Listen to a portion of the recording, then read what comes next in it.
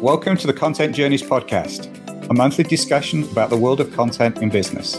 I'm your host, Alan Porter. From practical use cases to the latest innovations, we'll take a look at where we are today and where we are going tomorrow. In short, the journeys we take with our content. Each month, we chat to an invited guest from the world of content, practitioners, analysts, industry thought leaders, creative and operational folks to give a wider perspective as possible on how content impacts the business at every stage of the digital supply chain, from the idea to the customer experience. This month, I'm delighted to be joined by Jack Molisani, founder and organizer of the LavaCon Content Strategy Conference. And I've asked Jack to join us on the Content Journeys podcast to chat about his own journey as the provider of one of the content industry's key events.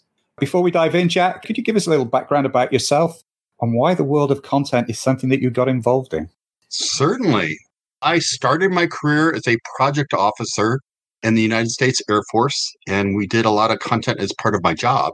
When I got out of the Air Force, I became a sales engineer. From there, went into technical writing, and then I was in the Society for Technical Communications annual leadership day, and someone had pointed out that none of the chapters in the Pacific Rim chapters ever got to go to their own regional conference because they're always held on the mainland.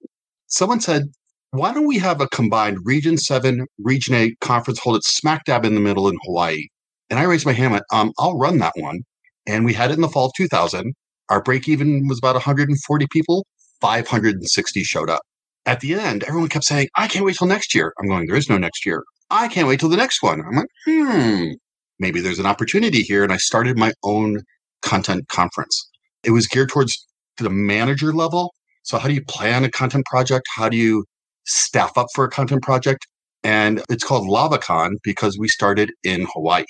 And that's how I got here. Very cool. I think you just actually answered one of the questions that I had for later on, but thank you very much. You're just going to make me think on the fly here, Jack. So we have a couple of standard questions that we always like to start these episodes with. And the first one is, you use the term content a lot. I mean, you and I use that term every day. But what does that word actually mean to you when you hear it in a business environment? What does the word content mean? For those of us, or the audience who can't see us, which would be everyone, both Alan and I have a little gray in our beards because we've been doing this a while. And I have to say that I remember the days when we wrote user manuals on yellow pads of paper and gave it to the typing pool. Yeah, me too.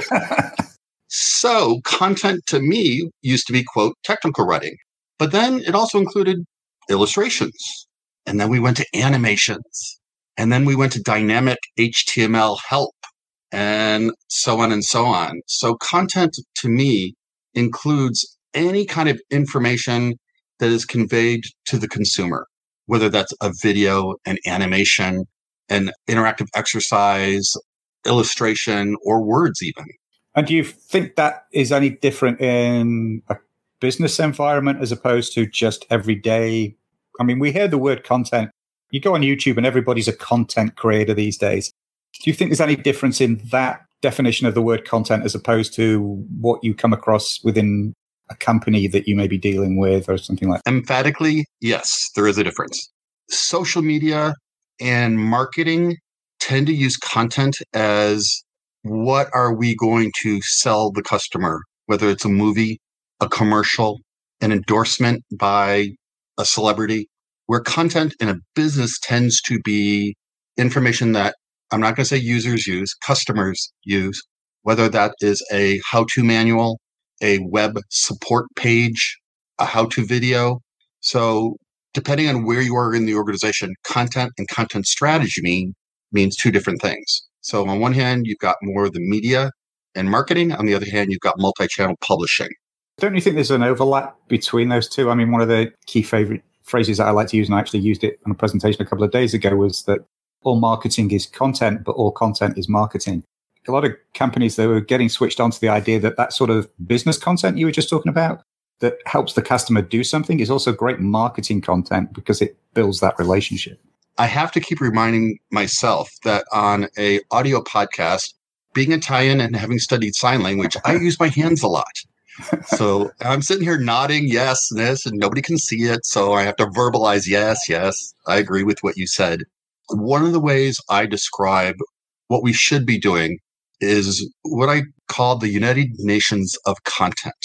where you get all the stakeholders at the same table, at the same authority level, and everybody has an equal voice at the table. So marketing has content, technical writing has content, tech support has content. You also have learning content, policies and procedures content, right? So there's absolutely an overlap between marketing content and, say, user tech support content. I have an example if you want me to share one. Yeah, sure. I always like examples. One of the cell phone carriers, I'm not going to name which one, had a tech support page on how to replace the battery in their cell phone back when you could replace your battery yourself. And if you logged in, they know who you were, what product you owned. If you logged in to say, how do I change my battery? It would send an interrupt to their marketing system, who would then display on the same page, oh, here is a coupon to upgrade to the next XYZ version phone. So they're using that tech support opportunity to upsell you to a new product. How much of that product was tech support? How much was marketing? Is it a blend of both? I say yes. That's good. I actually like that example. That's really good. I wish more companies actually did that sort of thing. I actually like the fact that they knew who you were when you logged in and what product you got, because that's actually pretty rare too. Not too many companies do that. They treat every experience like a first date, like they've never seen you before. And I'm going to get on my customer experience soapbox now, but I have a very strong opinion on personalized content experiences, helpful or creepy. And I'll give you an example. Good friend of ours, Tom Johnson. Not the first time his name's come up on this podcast, by the way. Indeed. So Tom had posted on Facebook a comment that he did a Google search, and the first hit that came up was technical communication related. He said, how cool is that? And that seemed odd to me. So I did the exact same query and got a completely different answer. So I chatted to him online. I go, Tom, I bet you have a Gmail account. He goes, yes. How did you know? Because Google is using what it knows about you to give you the results it thinks you want. Where my viewpoint is, if I wanted TechCom as part of the query, I would have written it. So stop giving me what you think I want and give me what I asked for, right? Same thing with the personalized content experience. Oh, you know me so well. Here's an ad tailored just for you. Yeah, I don't need Depends. Thank you. But nice try, but no. There's a fine line between helpful and creepy. There is, and it is this could be a whole other podcast on that subject. But yeah, there is. And there's been some very interesting research. I actually just did an article on CMS Wire, plug, that came out last month on this very thing around me booking into a hotel where I have, sadly, lifetime membership level. The things they did know about me, they know a lot about me, that they could have made the experience better by just going an extra step on the personalization based on the fact that I always stay at that chain of hotels. But you're right. It's a very fine line between giving the content back to you that you've already given them. Is it helpful or is it creepy? There's been some interesting research done around that about how much content you can feed back before you get into that creep factor. So let's get back to content. One of the things that you actually just talked about earlier on, I was going to ask you, is where did the name LavaCon come from? Because I already knew the story, but I thought it was an interesting story. But one of the things I really wanted to talk about is content conferences and putting on conferences in the current environment. But I want to actually go back a few years, because before we all went into lockdown and stuff, one of the great things about LavaCon that made it stand out, as well as the great speakers and the stuff that you cover from an educational point of view, is they're such a fun event. One of the things that you do really well is really integrate the location into your conferences. Your events in New Orleans are always a big party. Last time we were in Portland, I think you had, isn't that where we had the Dragon Parade through the middle of Portland and stuff? One, where do you come up with these ideas? And two, why did you do it? Was it just to differentiate LavaCon, or is it part of sort of building the relationship with your audience? Is it part of the content of the LavaCon experience? What was your thinking behind that? All right, those are three separate questions. I'll try to take them one at a time. When we were in Hawaii, we featured local foods, local music, local culture. And that worked until the economy crashed in 2008 and I couldn't get people to Hawaii if my life depended on it. So I brought the conference to mainland U.S. cities. But by then I'd been known for that aloha spirit. So I wanted to bring that aloha spirit with us to the mainland U.S. cities. So I found fun, walkable places with local cultures. New Orleans, which you cannot find another city in the United States that has more local music and culture than New Orleans. Portland with its farm-to-table organic foods. So that was part of our branding. Plus, if I'm going to teach a conference on user experience, I should practice what I preach and I should bring a conference experience. Plus, if you're paying that much money for a conference, you deserve better food than boiled chicken and broccoli. I'm a bit of a foodie, so I tend to express my artistic design through the production of the conference, the food, the experience, the location. Second thing you mentioned about branding. I also teach a workshop on personal branding. There are many, many content conferences out there, each with its own particular brand and focus and what it's known for. So part of me differentiating myself from the other conferences in the pack was my user experience. The third thing you mentioned was the parade. So in New Orleans, we did a second line jazz parade to our offsite karaoke venue. The next year we were in Las Vegas and had to get people from the hotel to the offsite venue. So I found a alien stilt walker to lead us down Fremont Street so everyone could see where we're going. The next year was Portland, as you mentioned. I'm going, what are you going to do in Portland? I said, Portland has a Chinatown. Let's see if we can do a Chinese dragon parade. So a kind of tradition was born. And what was interesting about Portland is when we met with the representatives from the temple, I said, listen, we really want to highlight your culture, not appropriate it, right? The leader said, well, in that case, there is a ceremony we do when we get a new costume. It's called an eye dot ceremony where you take paint and dot the eyes over the dragon, and he opens his eyes and stands up like you're bringing it to life. And he let us do the eye dot ceremony. And then we got to hold the sticks as we went through the streets of Portland with this Chinese dragon. We were really, really part of the experience, and that's exactly what I was going for. Very memorable. So was the stilt walker down Fremont Street. I remember that one too. That was very cool, very cool. And it really does help differentiate LavaCon. So you can't do the parades when you're virtual. Au contraire, mon frère. Okay. So we were supposed to be in New Orleans in 2020. We already had a second line jazz parade scheduled. We had an opening drum circle scheduled. And I went, you know what? We're going to do it anyways. So we sent everybody an experience box, in air quotes, that it contained things that they could use during the virtual conference. Everyone got a hurricane glass with a hurricane drink mix and an umbrella. Everybody got a set of drumsticks. So when we did the opening drum circle, it was outside in New Orleans in someone's backyard. Everybody was masked and socially distanced. They started out the drum circle going, da. And we took our drumsticks and did da. And then they went, da, da. And we went, da, da, da.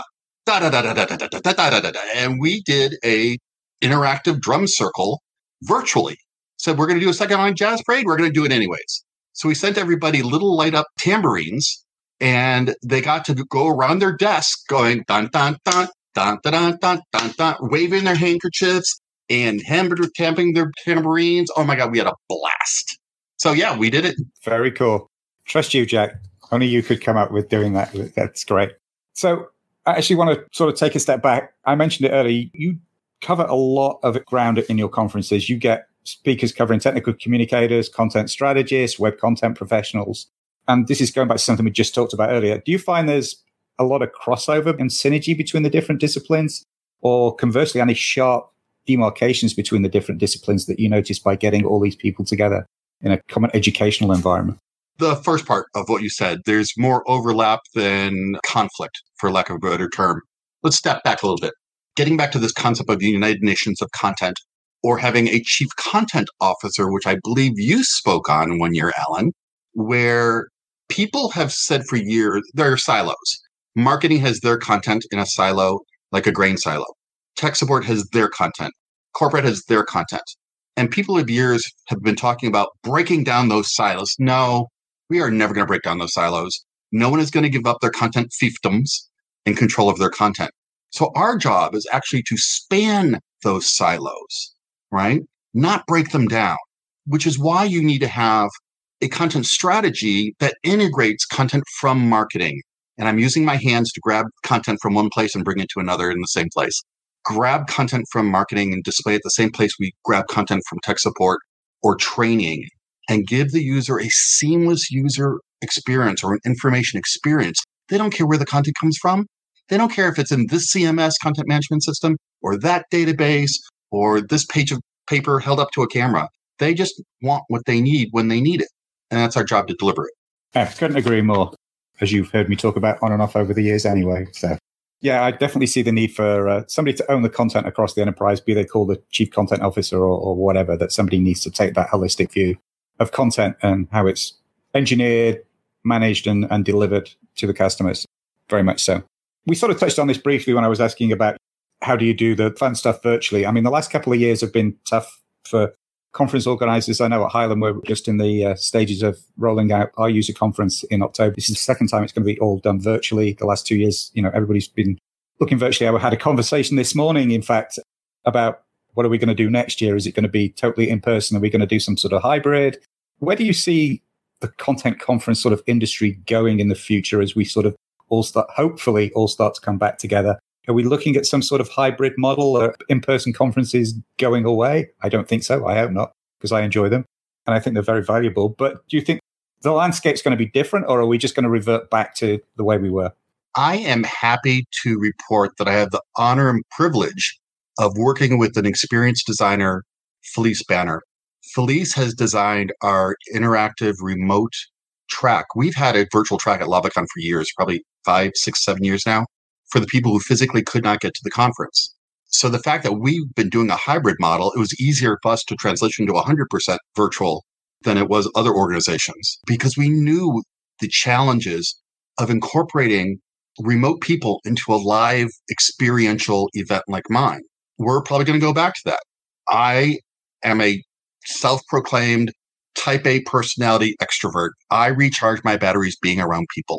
Locking down for a year and a half, I'm not going to say it killed me, but it definitely put a damper on Jack's enthusiasm and spirits.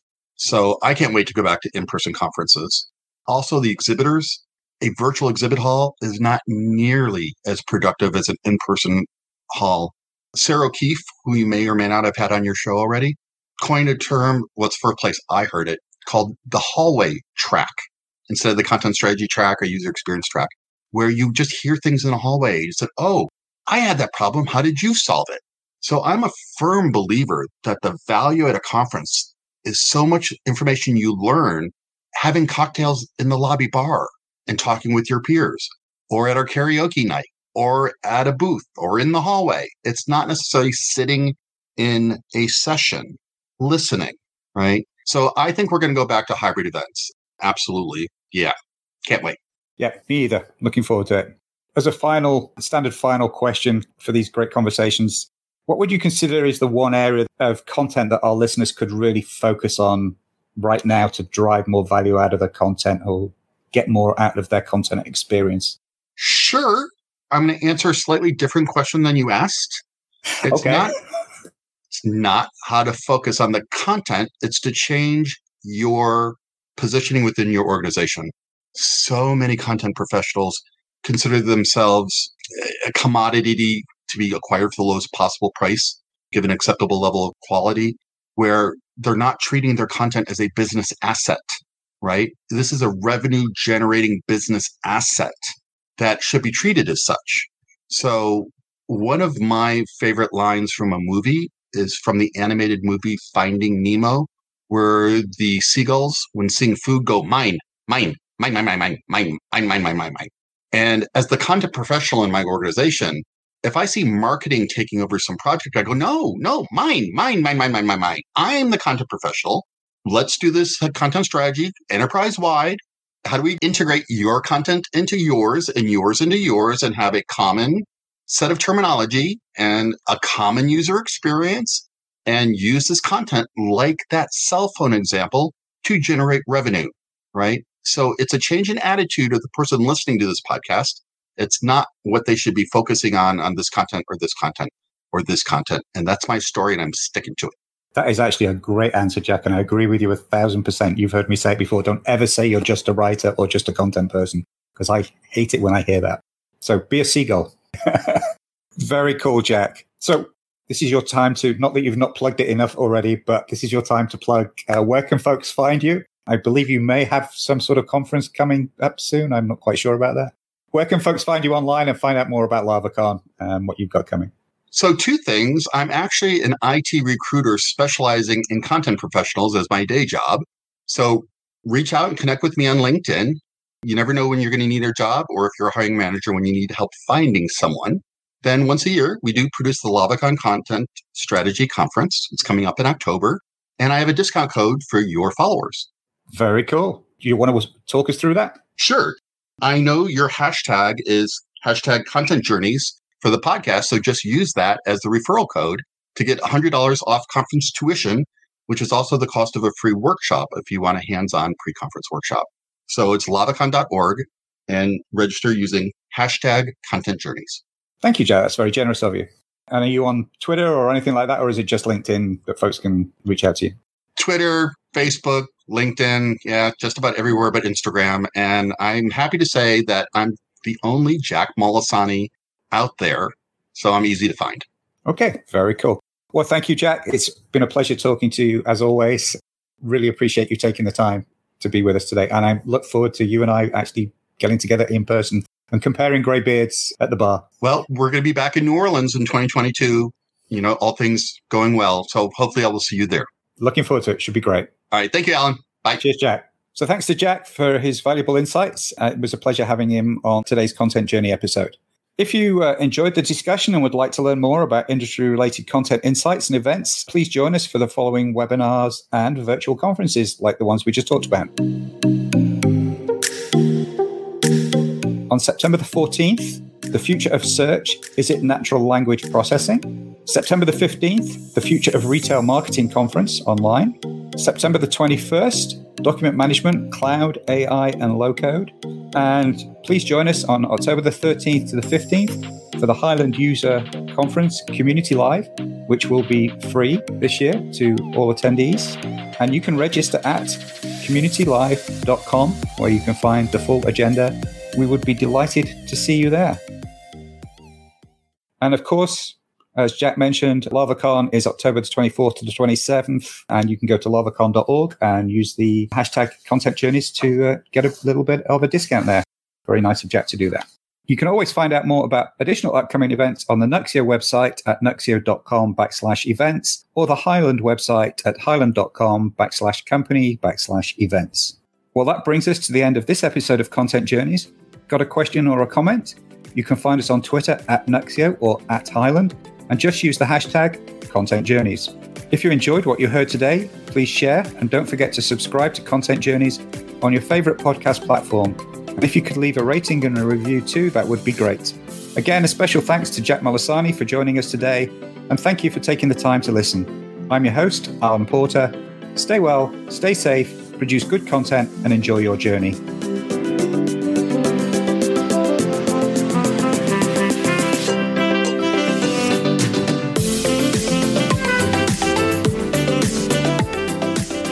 Content Journeys features the copyright-free music of Island by Jericho and special thanks by Roa.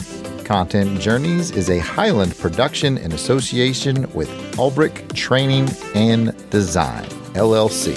Copyright 2021.